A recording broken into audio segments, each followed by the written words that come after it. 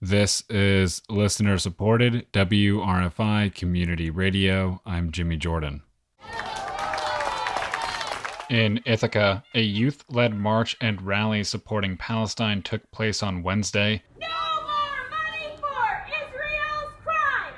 An ongoing outbreak of violence between Israel and Gaza that began on May 10th is galvanizing locals. This is the third public demonstration in recent weeks in Ithaca, expressing solidarity with Palestine.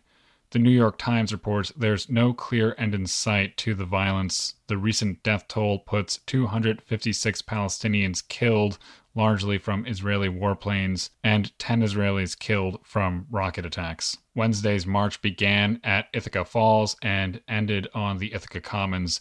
Ralliers were critical of the generalization that the Israeli-Palestinian conflict is a, quote, double-sided situation. But this is not a double-sided situation. It's very clear who the oppressors are, as well as who the oppressed are. There are no both sides to a genocide.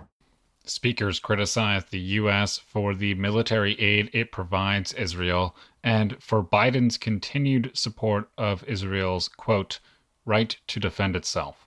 Under an agreement signed by former President Barack Obama, Israel receives $3.8 billion in military aid every year.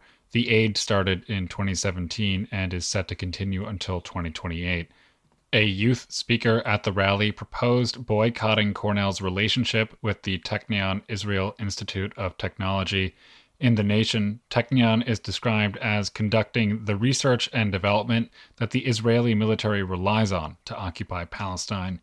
The two universities operate a joint academic venture, the Jacobs Technion Cornell Institute. We can work to end Cornell's lucrative relationship with Technion and cut off one more lifeline from the Israeli occupation. What that boycott may look like is unclear. Today, sunny skies, but chances of heavy rain and thunderstorms throughout, high near 90.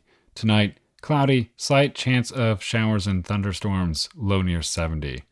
You can listen to this and all of WRFI's news content wherever you get your podcasts. This is WRFI News.